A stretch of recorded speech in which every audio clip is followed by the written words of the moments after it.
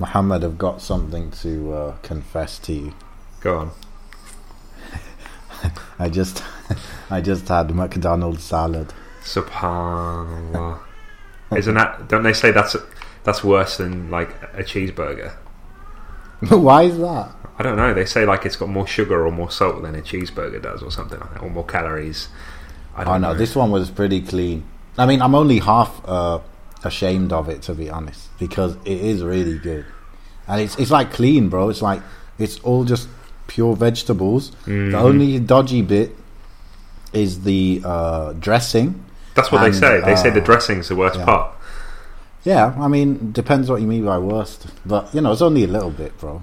Yeah, this is how it starts. What's this week's topic? I mean, funnily enough, this week's topic. What's that got to do with the salad? Well, when someone gets married, they start eating a lot more, and they put on a lot more weight because they're so comfortable. Oh. Yeah, I suppose. I mean, I hope that's not the case for me. This week's topic is how to find the spouse of your dreams in 3 simple steps. brought to you by Akhi Tweet, the Twitter mastermind. That's what they call him. Twitter's so boring now. Alhamdulillah. Is it? Sorry, did I get that right? Is it 3 steps or 5 steps? For you, it's 5, but for the rest of the world, it's 3 steps. For you, that's why I was so late. I spent all this time. I spent like 5 years doing the last 2 steps. Everyone just got on with it, basically. Well, I guess so. I mean, congratulations. You got married. Allah barak feek. Alhamdulillah. How are you feeling? Feeling good, man.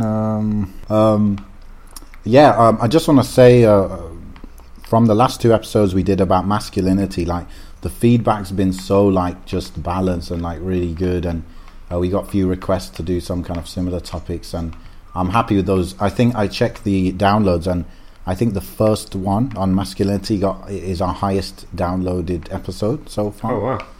So definitely. I mean, look, I already knew it was a topic that needed covering, right? Yeah. But I didn't. I mean, alhamdulillah, that's all I'm going to say. Thanks everyone for listening. And yeah, man. So you're married. I'm just married. I haven't actually done my wedding. So I think most people assume I would have done the wedding if I say I'm married, but I haven't. And actually, maybe that's when I get more excited after the wedding. Maybe it's like more real. I don't know. Maybe. Yeah. So yeah, let's. I think because marriage is such a huge topic. Let's kind of zoom in, inshallah, on from that hype where you want to get married to actually getting married, and then that marriage like being kind of successful, if you like. What are all these elements involved in it, and it's kind of crazy. I mean, let me just start it like this, Muhammad. I remember in a few episodes you mentioned like it's so hard to get married. Yeah. Uh-huh. Is that actually true?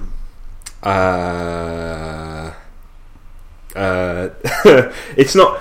It's not hard if it's Okay. if everybody, and I mean everybody, is on the same page. Right. But people don't tend to be on the same page these days in terms of. Okay. So it's what kind it's of a general. books are we talking about? We're talking about like cultural differences, expectations. Compatibility issues, the stuff that people complain about all the time. Okay, so you're saying basically, I guess what you're saying is like a globalized world, like people don't share exactly the same culture anymore in many places in the world, and therefore there's always some kind of misalignment. Yeah, and I think the biggest issue as well is just the what's the word? The conflict between the bride and groom and the parents or the family. Yeah. Is there an issue with? Sorry, go ahead. No, I was just going to say but every single person's situation is different. There are overarching problems that maybe all Muslims experience. but different circumstances for different people. Yeah. Okay. So, but is there not an issue then in terms of I don't know, men can't find good wives, or wives can't, or women can't find good husbands? That's not the issue, right? The quality is there, but you're saying there's just misalignment. No. Like, I believe the issue is there, not necessarily because people are being realistic. I think it's because people are being unrealistic, and it leads them to be maybe too picky or looking for the wrong things. Okay. So, I mean, we'll start from the bottom. It's like if we let's start off from the advice of the Prophet sallallahu alaihi wasallam. Yeah, and we'll use that as our base. The base being that a woman is married for X amount of reasons. Her status, what was it? Lineage? Or was that an extra one? I added that on. Yeah, lineage. Yeah. Her beauty. And then obviously her deen, right? Wealth as well. Wealth was one of them. Status and lineage is kind of one of one I thought maybe they were, yeah. And certain people maybe only look for one of those things, right? I'm not talking about deen, but certain people look for maybe just beauty because that's all they care about, and then certain people. I mean, I don't really know anyone who looks for wealth. Allahu A'lam. Maybe the other way around. Maybe women look for wealth in men. I don't know. Could be wrong. That could just be an assumption. And then, by the way, for women is a bit different in terms of the criteria. I'm sure, but we'll get into that afterwards. Yeah, we'll get into that. And then, obviously, I think the most difficult one is the person who looks for all four in one person, because you'll never find it. Like, you'll never find it the way you want it to be, because humans are generally. Come on, bro. No. I think I'm married if I find it. I didn't mean like that. I'm not talking about you. I'm talking about certain people may have a complex where they. No, bro, you're disrespecting me. No, seriously. Like, certain people have a complex where they forget that the person they're interested in or the people that they're looking at are human too, with flaws. Yeah. So people don't accept flaws, and people. And at the end of the day, when you're presenting yourself to a potential person, then you are only showing the best of yourself, and they're showing the best of themselves to you. Okay, you understand? But the moment like a flaw peeps its head over, like peeps its head out of the hole, suddenly, oh no, actually this isn't right for me. On to the next one, kind of thing. Yeah. Okay, got you then. Yeah. But I consider like these four criteria. In order to, for me, if I consider someone has four of them, I would think they're at 70 out of 100 on all of them, kind of thing. Not that they're 100 out of 100, because come on, man, like it's just impossible. Yeah. But one thing I've noticed, actually, or kind of realized is that, these people, I don't know if you hear people say, I want to be accepted for who I am. Yeah. Yeah. Especially women love this, innit? Just want to be accepted for who I am. You know what? I kind of understood what this means now. Like, I don't know, it just dawned on me kind of one day, yeah? It's when the person is, 70 out of 100 in whatever it is, in their manners, in their ibadah, whatever it is, yeah? They're 70 out of 100, and that 30 out of 100 that they're lacking, it doesn't actually bother you at all, and you fully accept them as that 70 out of 100. And if they were to go to 75 and 80, that would be bonus for you. But you're kind of content with them as they are, and you're not going to moan to them or complain to them about that 30 out of 70 out of 100. Sorry, that's kind of what I've understood, and I really understood that now, and that's fully possible, because in the end everyone's got problems. But like I'm going to sit here, I'm going to say I've got problems, yeah. But if someone accepts me for who I am, they're kind of like. It would be nice if he improved, but even if he never improved, like I respect him how he is, and he's a good person how he is, right? So that's kind of a realization I've had recently. It's ambition really that should be looked for, not necessarily. And I mean like genuine ambition, not just. It's hard to tell sometimes, because at the end of the day, we're always in a constant. We should anyway always be in a constant position of wanting to improve who we are. So constantly self-developing. So whether you're married or not, or looking to get married or not, that should always be your goal. So even if you get married, you should constantly still be self-improving, right? Yeah. But some people only self-improve up until they get married, and that's it, and they become... Do you understand? They draw the line there because that's maybe deep down their intention for self-improvement was only for that sole reason. Nothing to do with their own spirituality or their own... Is that common, do you think? Definitely.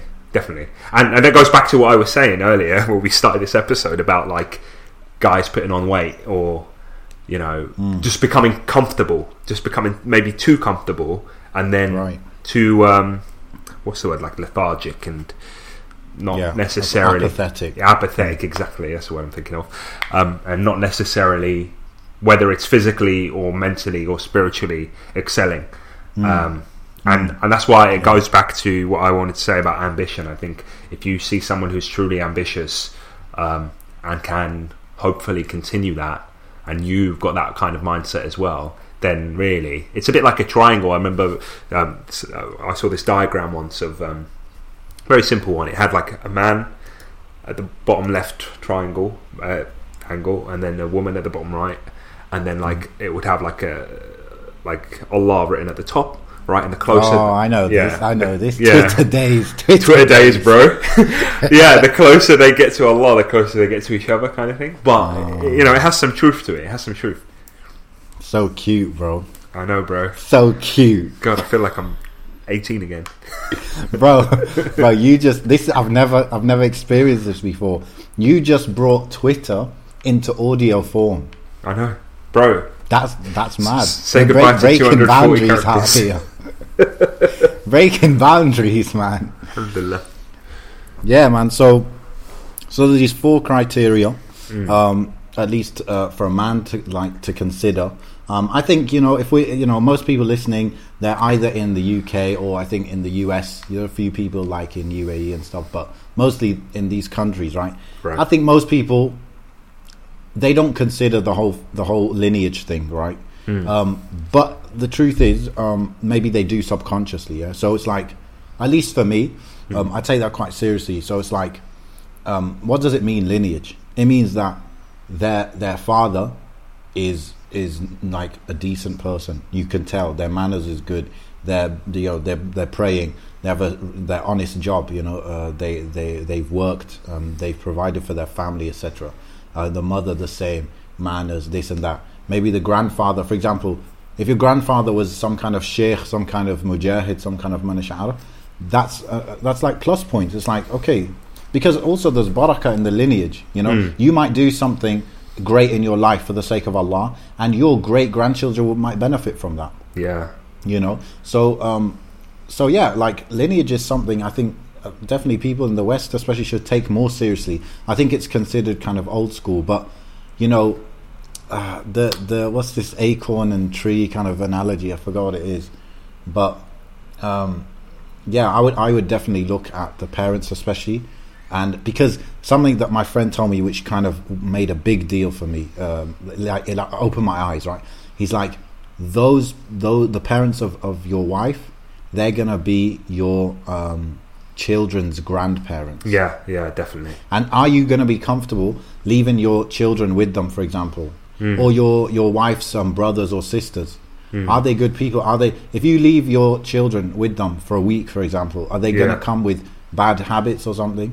So that's something to consider, definitely. And you shouldn't, like, obviously you could say, you know, these days, like, we don't really do that stuff. Like, we don't really spend time with distant family too much. Everyone's moving around because of work and this and that. But, you know, you should actually aspire to that, though, still, if possible, isn't it? I was thinking recently regarding how, like, the father of the, you know, your bride-to-be is such an important consideration. I was thinking, like, because a woman is raised by her father, and that's her mahram, and that's who raised her, and that's who protects her, and that's who provides for her, right? So her expectations of how to be looked after in that sense comes from what her father was like. 100%. So if you're nothing like her father, absolutely nothing, then you set yourself up to fail. Yeah, and you can't provide the way, or you can't even personality-wise or emotionally be that that kind of person. Because if she's, you know, if the father, for example, is uptight, very quiet, very, you know, but calm and stuff, right? And then you're completely different. She's used to that, and then you're something else, and then in the house you're some. You understand? It's just going to be all sorts of expectations. Like her dictionary of what a good man is going to be definition. When she goes to Google, define good man, the word dad is going to come up. Yeah. Now, if you don't match that, at least 60% of it, maybe 70% of it, then she's going to say, write your name in, define, and it's going to say bad man. Just to make it simple, Yanni. So, people define what a good man is, what a good woman is, how a good husband should be, based on their experiences. But this is it. Even further thinking, I was thinking, well, wouldn't it be incredible if, it's rarely going to happen these days, but if your father-in-law was your friend, in a sense, right? Because think about it this way. The Prophet ﷺ married the daughter of Abu Bakr, right? Yes. And the Prophet ﷺ's relationship with Abu Bakr was of such, he knew Abu Bakr so much to the extent that he knew Aisha radiallahu anha would have been raised by Abu Bakr. Abu Bakr is a good man, so Aisha radiallahu anha will inherit the upbringing that Abu Bakr radiallahu anhu gave her. Do you understand? So think about it from that context, and it just it makes sense. It really does. Yeah, definitely. And the mother as well is the mother will be a kind of role model for the girl as to how a wife should be, to an extent. Yeah. Yeah, and there are always exceptions to stuff, I'm not going to lie, but it's a kind of good thing to keep in mind. You cannot ignore this stuff. That's what I'm going to say. So that's like the lineage thing. The what about the deen thing, bro? Like how do you define what good deen is? Even I see this question asked all the time. Yeah. And what would you say though? It's difficult. I think it's difficult. I mean, really and truthfully, it should be. Sorry, I'm just checking what time prayer times are. Oh God! There's only an hour or so between Maghrib and Isha here. Anyway, even here actually, I think. Yeah. It just means I'm going to have to pray Maghrib in a bit. What was I going to say? So the deen thing, right? Well, some of it goes back to what I said earlier about ambition and seeking ambition and stuff. But another part of it, I really think that the man should have, ideally, without boasting, maybe a bit more knowledge than the woman he's marrying. Oh, that is. But I feel like it should be, because it makes sense to be. Every the hadith goes. All of you are shepherds, and each one is going to be questioned about his flock, kind of thing. Okay. And if you can't sort of take control of your family's education in that way, wallahu a'lam. I'm not saying your spouse won't know more things than you do. Of course not, in certain aspects. But I'm talking in general, and I think most women want that. Personally, I think most women want someone who knows a bit more than them. Wallahu a'lam. Do you understand? Yeah, maybe. What's it called? I don't know about. He has to be more knowledgeable than her. Obviously, whatever he knows that she doesn't know, I think both would like that kind of thing where he can teach her some stuff. Yeah, I think both would like that. However, maybe the guy's wife would be very knowledgeable in maybe her Quran's on point, her tajweed's on point, she memorized the whole Quran. Husband hasn't really done that, but her husband in the end, his kind of thing is that he's gonna be the leader of the household in terms of keeping everyone in check, right? Which means he also has to keep himself in check, right? And then being the, I don't know, bro, just being the pillar, which can mean many things. But if he's got that on point, then maybe the knowledge isn't so bad, isn't such a big deal. For me, I'm not gonna. If someone knows a lot more than me in that side of things, I don't consider it a big deal, big problem, to be honest, because I know I can be a leader in other areas, right? Or as long as I can be a leader in other areas, then we all compensate. I think only because it brings a sense of humility that allows you to be a leader a lot easier. Do you understand? Yeah, of course. None of this stuff is going to be like black and white tick box. No, yes, of course, isn't it? But so you're saying you kind of jumped straight from deen to like knowledge and seeking knowledge and this and that. So is that kind of the main thing? My assumption is that I'm going off based off the assumption that people are looking for someone who is practicing, who fulfills the fundamentals. But there are people that really don't put that on their agenda whatsoever. Really, do they pray or not? I don't care. Do they dress modestly? I don't care. Do they So there is. I think a lot of people, bro, there's this issue which is quite pertinent, which is I'm not like muttaqi enough to marry someone who is muttaqi, who is kind of pious. Yeah. So how do you think about that? God, put the thought in my head of certain people I've spoken to who are guys who don't really practice, who are all over the place, but then you talk to them about marriage and settling down one day and they say, oh, don't worry, I'm just going to get a practicing girl from back home, with the idea that they're going to be like super obedient and not care about what sort of stuff they've gotten up to in their lives. That's sort of so they don't have this problem at all. They're not lacking confidence because of it. No, but it's it's a twisted mentality that actually isn't the reality of the situation.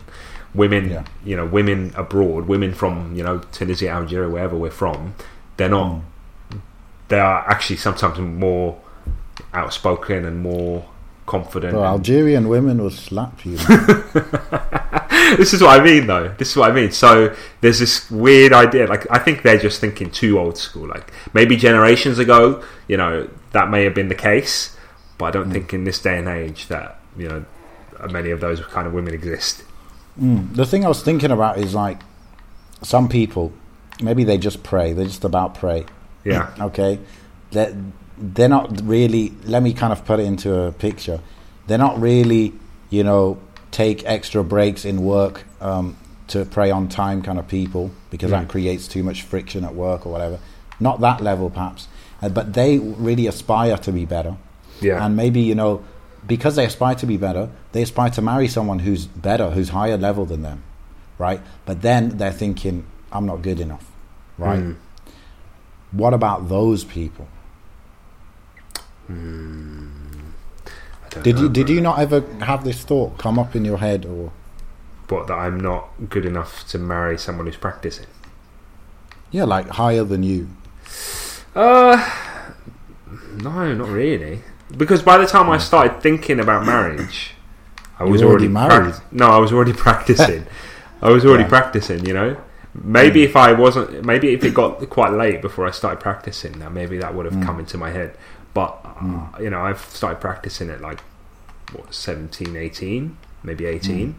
So never really thought seriously about marriage until that point. I didn't even think, like, marriage wasn't even in my discourse up until I started hanging out with practicing brothers who wouldn't shut up about it. Then I thought, well, maybe this is what I need to do, kind of thing, And at that point, when you start practicing, your iman is so high and you feel like you're on top of the world, that you're untouchable, and that shaitan can't touch you, and you're in, like, do you know what I mean? Like that kind of high. So at that point, why wouldn't I? Why wouldn't I think I can marry someone who's practicing as well, or better than me, or whatever? I guess I'm thinking about people who they're all practicing. Yeah. Like this guy we're talking about, Mr. Abdullah. He is praying, bro. He's praying. He reads Quran like once a month when he remembers.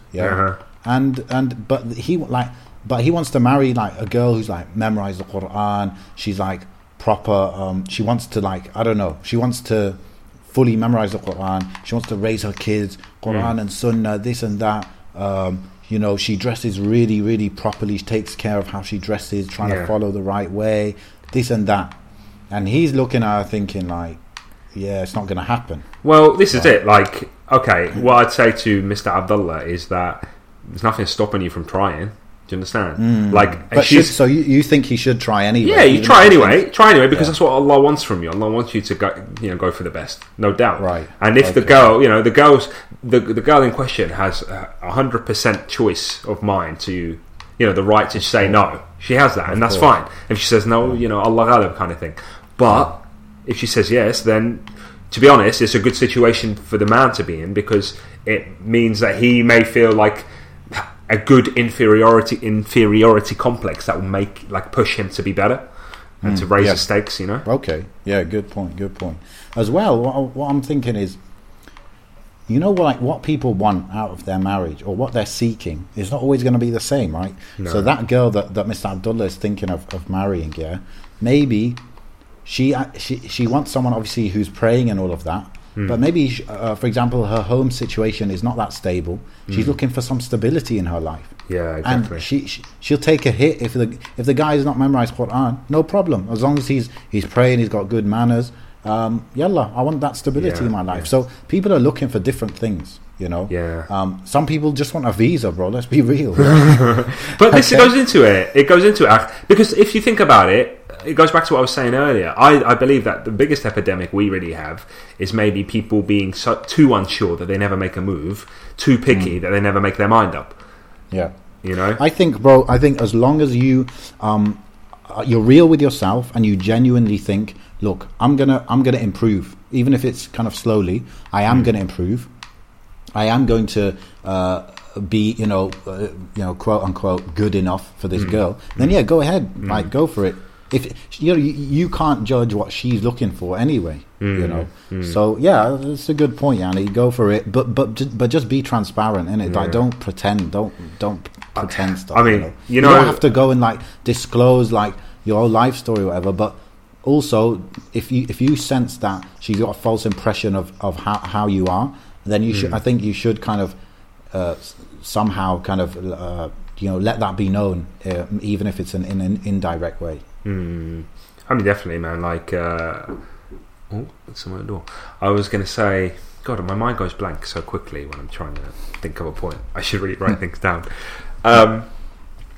So I was saying that people have too high expectations of what they want, right?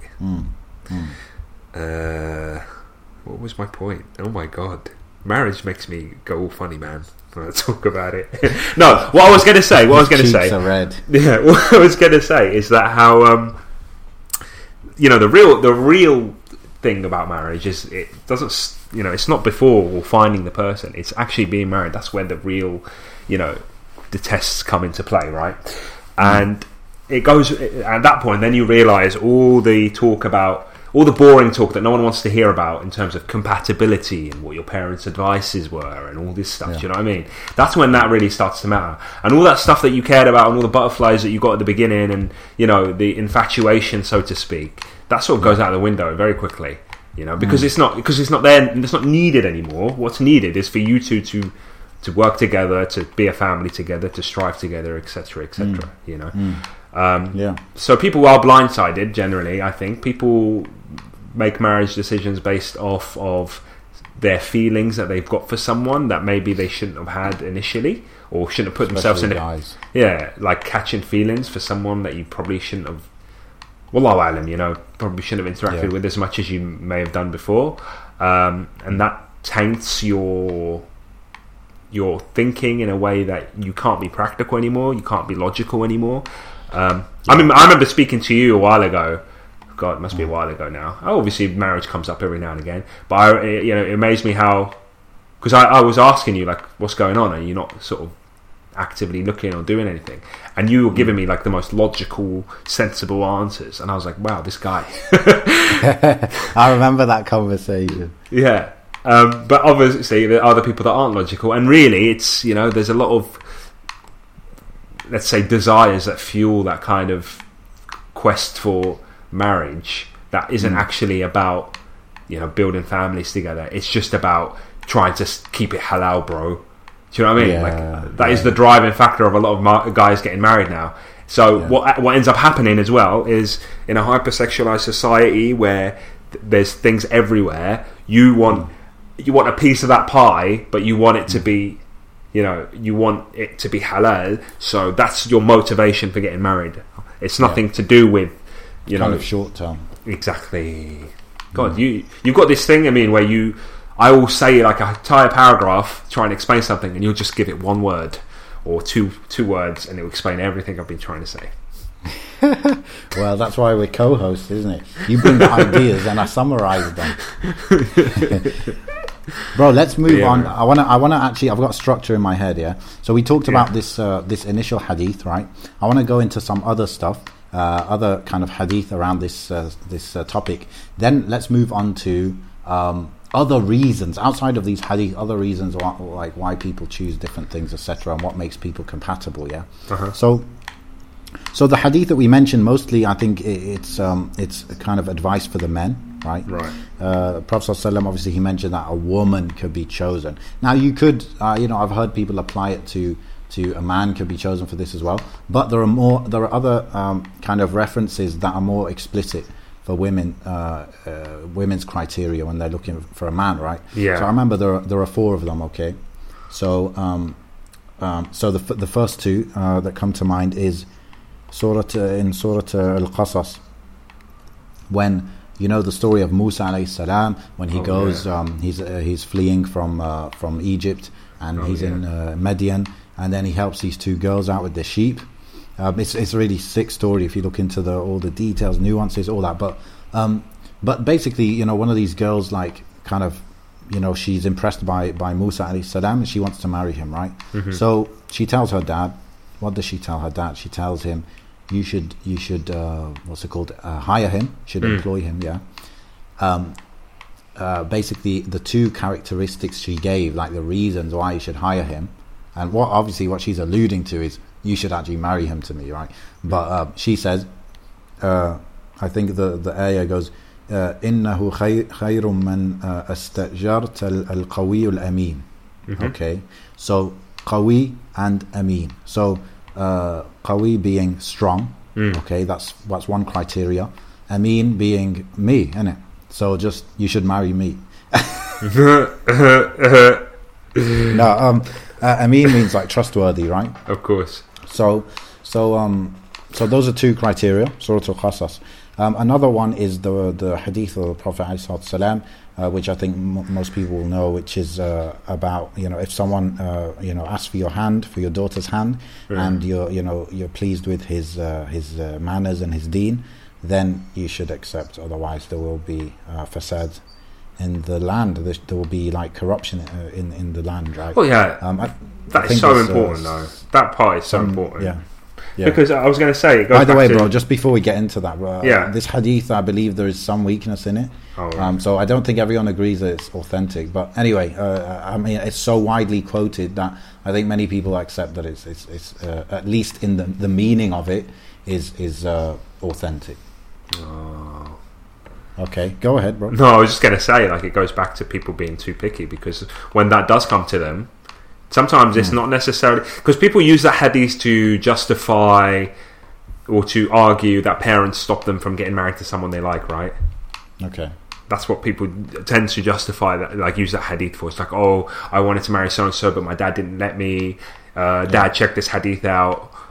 He said, he's good, and that why you're refusing based on whatever skin color or tribalism or racism, or whatever. That's what they use it for. But really, that can be applied to a lot of other people, where someone decent does come to them, but because he doesn't look 10 out of 10, or do you understand, like, superficial, he doesn't meet the superficial criteria, which God knows what that is anymore, then no thank you, I'm not interested, kind of thing. Yeah. I think something interesting that comes to mind from this hadith is, like, it's better to marry a guy who seems average in many areas, but his manners is good, his deeds good. Obviously, there's details how you define that, but it's better for your daughter to just get married to someone who might be average in other areas, but he's good in those 2 solid pillars. Yeah, that's better than for her to kind of hang about waiting for someone better. Waiting for someone. That's quite profound, bro. Because, like, there's this sense of urgency about at least getting your daughters married. Yeah. So I thought that was a pretty interesting point. Just to correct myself a bit, I mean, I think I read it correctly, but the ayah is actually قالت إحداهما يا أبتي استأجره إن خير من استأجرت القوي الأمين. So that's ayah, was that 26? No, 25. Surah Al-Qasas. yeah, man. So these are the kind of four criteria. It's pretty interesting, wallahi. Think about it, yeah. Strong. So obviously that could be financially, physically, mentally, even emotionally strong, resilient. You know. Ameen, trustworthy. Obviously, you're trusting this man to take care of your daughter. The daughter is trusting this man to take care of her, to protect her from evils of the world, evils of shaitan, and to remind her, like, okay, do this, improve on this this kind of stuff. And then he's got manners, and he's got his deen. He's praying, he's fasting Ramadan, he gives charity here and there, whatever that manifests as. Like, these are pretty strong pillars, man. Pretty strong. One of this, like, I'm not here to offer my own tafsir of it, but when it says qawi, like, it also reminds me of Musa alayhi salam's character with these women when he helped them. It indicates that he only did what was necessary and didn't go beyond that. He didn't sit around and chat. He didn't, do you understand? Didn't exceed the bounds. So he had strong sense of character and strong self-control, which is also quite. Advice to women generally is that attractive guys who are loved by everybody tend to also be quite, I don't know, weak in terms. Yeah, and quite weak in terms of, because there are a lot of temptations for them, right? But it's the guys that are average in many areas, like you said, that generally don't get a lot of attention, don't experience the fitna of, don't experience the fitna to the same extent that maybe everyone. Yeah, because they got their head down and they're like serious about their life, and they're getting on with stuff basically. They're not looking for anyone's attention. They're not like showboating.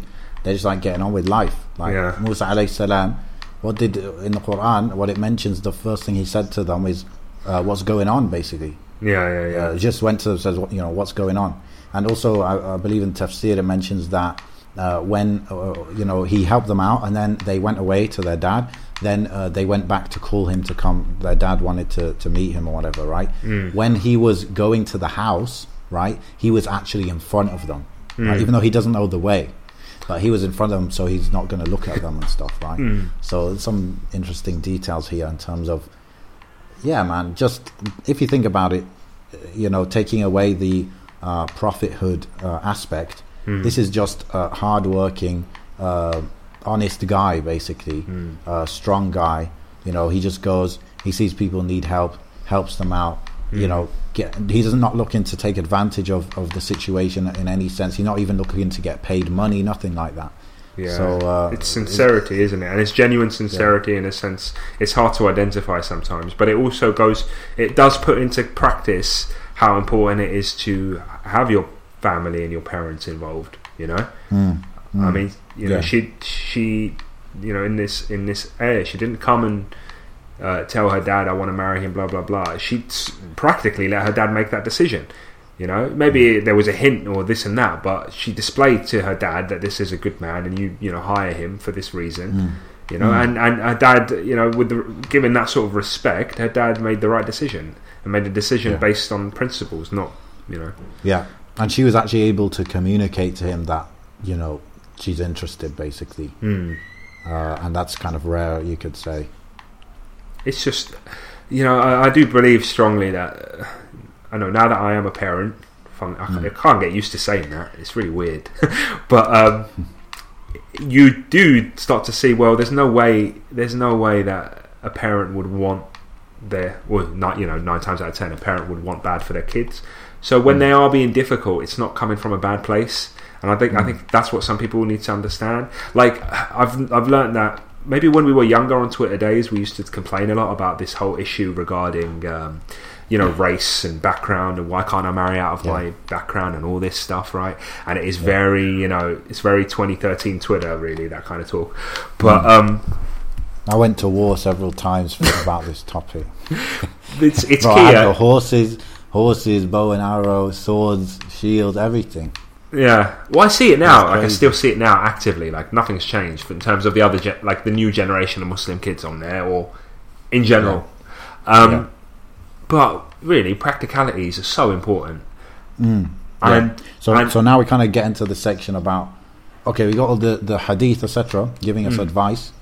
but now also what are the other preferences, what are the other criteria, and what is also the reality going on the ground. If you're coming from a family structure, and you're coming from a family that is quite close knit, and generally our cultures, or at least Muslim cultures, put a very high emphasis on family and kinship, right? That's just normal. That's going to come from us. But if you're going into it solo, like this decision solo, with no consideration for maybe what your family want, then really and truthfully you're just you're banging against a brick wall. There's nothing nicer than having the blessings of your family. Sincerely, I'm not talking about to the point you've argued your point to the point where they've been left with no choice. But that's not any blessing, bro. Yeah, that's what I mean. Yeah. That's what I mean. Yeah. But you want to seek your blessing, and this is why. Sorry, going back. This is why it's important not to catch feelings for anybody before you get married. Because really, if you said to your parents, "This is someone that I may be interested in," and they said, "Actually, it's not a very good idea," then it's very easy for you to say, "Okay, it's not a very good idea. Shut them." Let them go, move on to the next one, because you have no feelings for them. But if you put yourself in a position where you've caught feelings, you become so emotionally attached to someone, then your family say it's not a good idea, then you're going to argue it and refuse, because do you understand? Because you've already crossed the bounds where your heart has become attached to this. So suddenly love is blinding, and you can't remove yourself from that situation. Kind of set yourself up to fail in a sense. I think my grandfather, I believe, I was told how he met my grandmother, right? And it was old school style. Apparently, my grandmother was like working in the fields, right, in Morocco, and my grandfather, proper like old school movie style, was told about her or something. He rode up to the field on his horse, and he saw her from a distance, and he thought, yeah, she's good. He thought, yeah, she's good, and that was it. That was all it needed. And then he went and got married. Like old school style, But did he know her family or something? He must have done, because it's not going to be just out of the blue. But I'm talking about interaction between the two, to the point, And look, they were married all their lives, until he passed away, Allah yarhamu, and they had loads of kids and now grandkids, and the lineage carries on. Yeah. So real love. We can argue whatever love is comes within marriage and not before it, and not. Do you understand? Definitely. That's where it matters. Definitely, yeah. Agree with you 100%, man. I think especially for guys, it's pretty funny.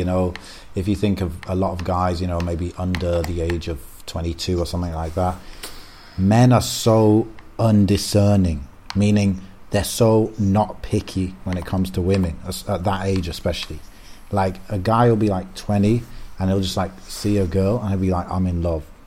Like it's so funny, man. But the thing is, it's funny, but it's so real. Like it does happen. Men do not have these sophisticated filters for different criteria they're looking for in a woman, and this. No, especially at that age, it's just like. But wouldn't you argue that it's just superficial? Like it's just physical attraction. That's all that matters. A lot of the time, it's physical attraction. Sometimes it's what I would call the aura. It's just this vibe that certain women have or certain girls have. It's like aura, and it's like men get infatuated quite easily. But I think what's sick about that is like that happens. I can't argue that it's not. That's just reality, and I'm sure it's the same for hundreds of years. It's been like that, right? Yeah. But the thing is, though, in Islam, if you're infatuated and you want to actually get serious about it, you want to actually get involved with this girl, right? You actually have to go to her dad or whatever, or you have to go to your dad at least, and then you go together, whatever it is, right? The thing is, that is such a big commitment, and it's something where you have to, before you're ever going to do that, you're going to ask yourself 100 times, am I serious? Am I really into her that much? Is it this? Is it? It forces this guy who just saw her for 5 seconds, decided he's in love, it makes this guy think about it 100 times. Then he's like, yes, actually I am serious. Then he could go ahead with it. So Islam got the perfect system, in that sense, definitely. And this whole thing of going to her dad and getting permission from her dad, it's like filters out so much rubbish, wallah. You're right. For sure. You're right. Because this is a struggle, and if it's worth it, then you carry on, really, isn't it? And exactly. It's like you're proving that it's like the girl should find it quite flattering that this guy has, he didn't just walk up to her where there's no resistance. he's actually been through something where there's resistance to even just talk to her or to even just consider her, kind of thing. So it's very, very good system, yani. But I don't think there's something like wrong with this whole infatuation thing. Like, I think, well, yeah. I mean, a lot of it is you can't control it. But then there's times where the way I put it is like when there is a bit too much between the man and the woman beforehand, then it becomes like they're plotting against the family to sort of make it work. Do you understand? Like, so is this stuff like common? Yeah, well, it is, isn't it? It's like maybe a bit of scheming, a bit of what can we do to make it work? How can we understand? And it becomes a bit of like a love story, a Hollywood movie, Romeo and Juliet. But then from the other side, though, the reason this is happening is because there's problems from the whole family structure side of things. Like obviously, if you grow up and you can't speak to your parents about this stuff, then that's automatically a barrier. It's a barrier to even starting the conversation. So it's something to keep in mind, I think, for us, for example. You've got a son already, Allah Barak. Inshallah, when all of us, like listeners and everything, we have kids, we have to think about these things deeply, because it's not about making marriage easily in a superficial way. It's about like it's not about saying, oh, the mahar is 1 penny and I don't care where he's from. I don't think that's the actual barrier. The barrier is that you can't have a conversation with your children. Your children want to get married. Your son is interested in someone. Your daughter has been approached and the guy didn't really go to her dad. He just went straight to her. She can't open the conversation. He can't open. I think this is some of the significant factors. No doubt. No, you're right, and there's levels to everything, and the way like the Sharia works is that it addresses, like Islam in general addresses every single aspect of your life. So if you're if someone's relationship with their parents isn't based on the Quran and Sunnah in a way that the parents didn't communicate and raise them in a way that they can be open to conversation, right? And if the parent wasn't too harsh or too lenient to the point that when the child does grow up and wants to get married but then can't have that conversation with their parents, then that's where the struggle, the barrier is going to be. And then suddenly, how can you look after and want the best for your kids if you were never there in the first place to have that conversation? And when you don't have the closeness, you actually don't have that soft power, that influence over them. So and that goes the other way as well, though. If you're not strict and you're very, very loose, then your children kind of don't have a reason to respect your opinion. Exactly. So if you're very loose and you're very open, and they come to you say, "Oh yeah, I think I want to marry so and so and this and that," and then you've got your decades of experience that they don't have, and you're saying, "Actually, I don't know about that," and you've been too loose and you haven't actually put any constraints in their life, then they might just look at your suggestion or your recommendation as something that, or same level as their friends, kind of thing. So you need obviously everything's balanced, obviously, but I just wanted to go to the specifics of that. You need constraints, because children they actually like constraints. They don't want absolute freedom, and then you need to have that openness and that good relationship with them. No doubt, bro. I think firstly, actually, you tell me, what is the number one factor? Like, someone's coming to you, they're saying, look, I'm actually looking to get married right now. This is a guy, Abdul Karim is looking to get married. And he's saying, look, there's actually a lot of different girls I'm considering. My dad knows a lot of ammus and they all have daughters and this and that. But what's like the number one criteria that I should actually hone in on? If there's only one criteria that I'm actually going to decide by. Akhi Tweet says that it is what? You know what? It might be controversial. I will say, what are your favourite traits of your mother? Like, what is it about your mum? Okay. And I'm not trying to say it in a weird way. I'm literally just being legit, because the way your mum raised you with love and compassion is what you want for your child. And the expectations that you have regarding how your mum was with your husband, with her husband, like your dad, for example, is what you expect between you and your wife.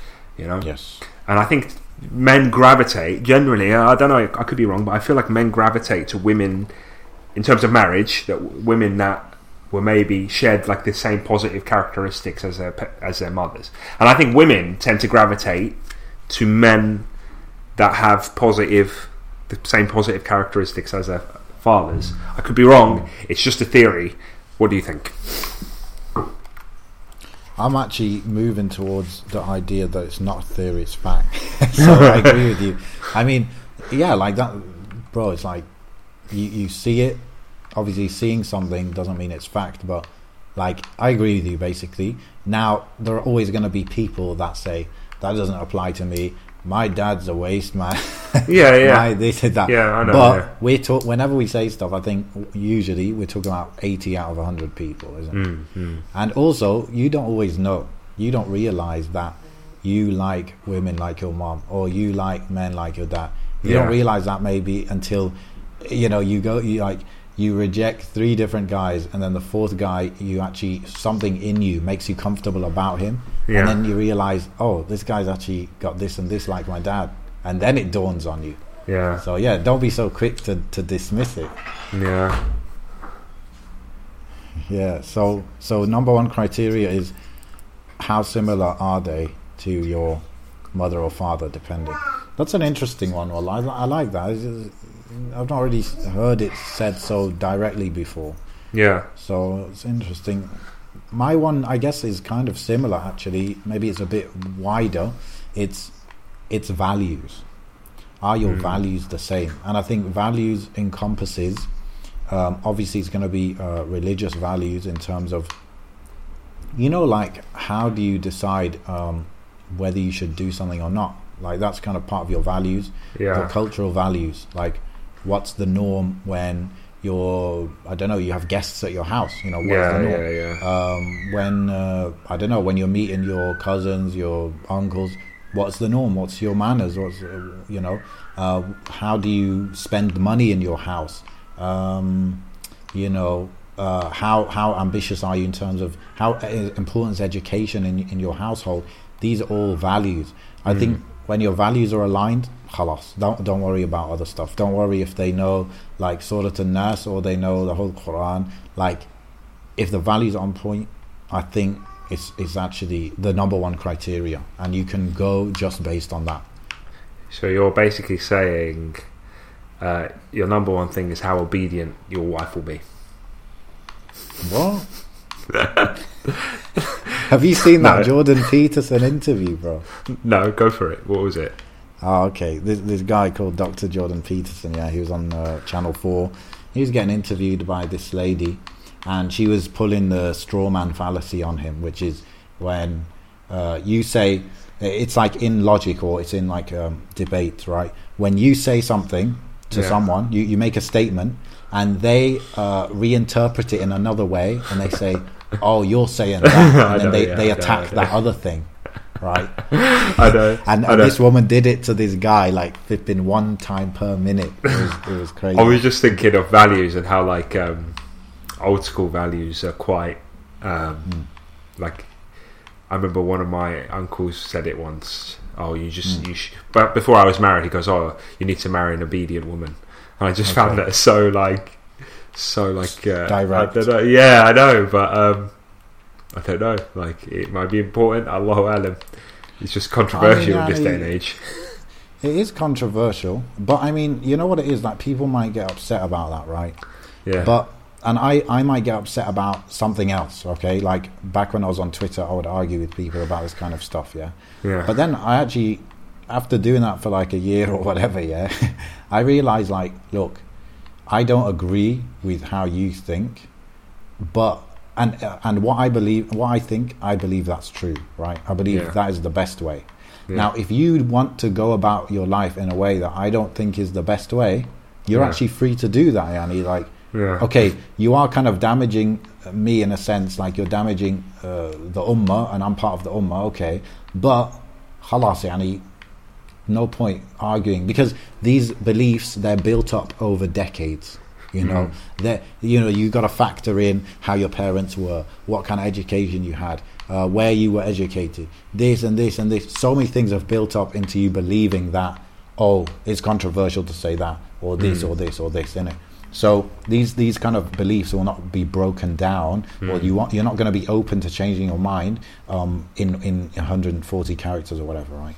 So yeah, man, it's like, look, you said, your uncle said, yeah, obedient woman, like, so be it. If you think that's actually, if you're Muslim, I don't actually know how you could kind of disagree with that, because it's actually something that the wife has to do in Islam. So I don't really know. Maybe obviously, I understand if you're uncomfortable with the wording of it, but I think people misconstrue it. People misconstrue it based on like bad men are using that to their advantage, when really we're talking about good men.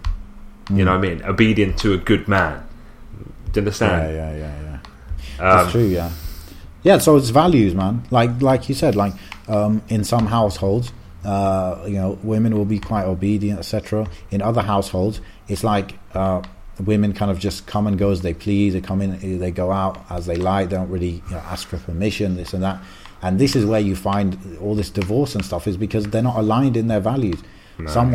Even the way that people might not be imagining, where the man is loose and he marries a woman who's from a strict household, she might feel uncomfortable with a man giving her so much freedom, right? She might be like, in the end, her definition of a good man is one way, and then she's married this guy and he's so liberal with her, she might be thinking, this guy's not a real man. Like, why should I respect him? Why should this and this and this? I find that a lot ways. In at least in Tunisia, where I'm from. I find like it goes back to like men and women practicing or whatever. I find like a lot of women in Tunisia pray and they practice and that, but their husbands are just absolutely crazy. Like, do you know what I mean? Like really, really bad problems spiritually, and it's hard, man, because I think that's what makes a lot of women back home tougher as well, and maybe a bit more.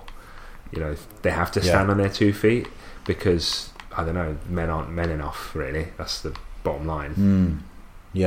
And we discussed the whole masculinity thing, and the factors contributing to that. Obviously, ultimately, I would, if I have some of these traits that we're talking about that are, I'm not masculine enough, I take full responsibility for that. And inshallah, individually we'll try and improve ourselves. But it doesn't give, in the end, what's right is right. So if you're a woman, your man is a fool, okay? In the end, you still got to obey him, to an extent, like, or whatever the other rights he has upon you, and vice versa. If your wife is not, she's not doing what she needs to be doing, she's not doing, you still got to give her her rights. Like, no doubt, it's you do what you got to do. Focus on your responsibilities. If you're finding your responsibilities are becoming very difficult because you're not compatible, then that's a problem. You need to think about how to progress away from that place. No doubt. Right, Amin. Yeah. We've hit an hour and I have to go and pray. But what I'm thinking is we'll make this part 1, and we'll get the guys who have listened this far to send their emails in regarding this topic.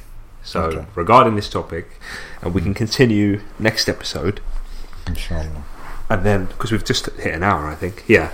So we've hit an hour. We'll get hopefully we'll record it as soon as we get those emails in, and see what you guys have thought about what we've said so far, and what other things you want us to talk about regarding this topic, because I just want to get it out of the way, bro, because this is a big boy topic. Get the initial ideas out there, see what people have to say. And as with the last it was the last episode, some really good emails, and it allowed us to create really good cover a lot of different topics within that topic. No doubt. So that was really good.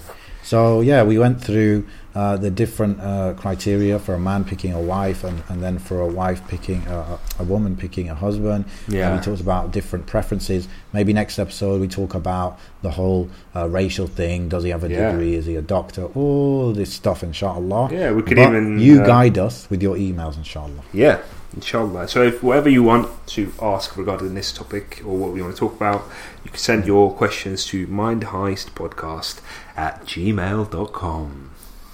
Inshallah. Or you can just hassle Amin on Snapchat, which everyone seems to do. The thing with Snapchat is it's kind of unlikely that it'll get answered, because how do I like save it and like remember to go to it and all of that? That's the problem. So just emailing is simple, man, and it will get covered definitely. And yeah, I'll let you go and pray now. It's a good episode so far. We'll continue bi'ithnillah. Thank you for listening. Again, the email address is mindheistpodcast@gmail.com, and drop us an email, and please do share the podcast as well. Pick your favourite episode and share it with someone. Oh, and leave a review on iTunes. I forgot we stopped telling people to do that. There's still reviews on iTunes, so you can do that. Yeah. Okay, let's end it there, inshallah. Alright then. سبحانك اللهم وبحمدك أشهد أن لا إله إلا أنت أستغفرك وأتوب إليك. And السلام عليكم ورحمة الله. السلام عليكم ورحمة الله.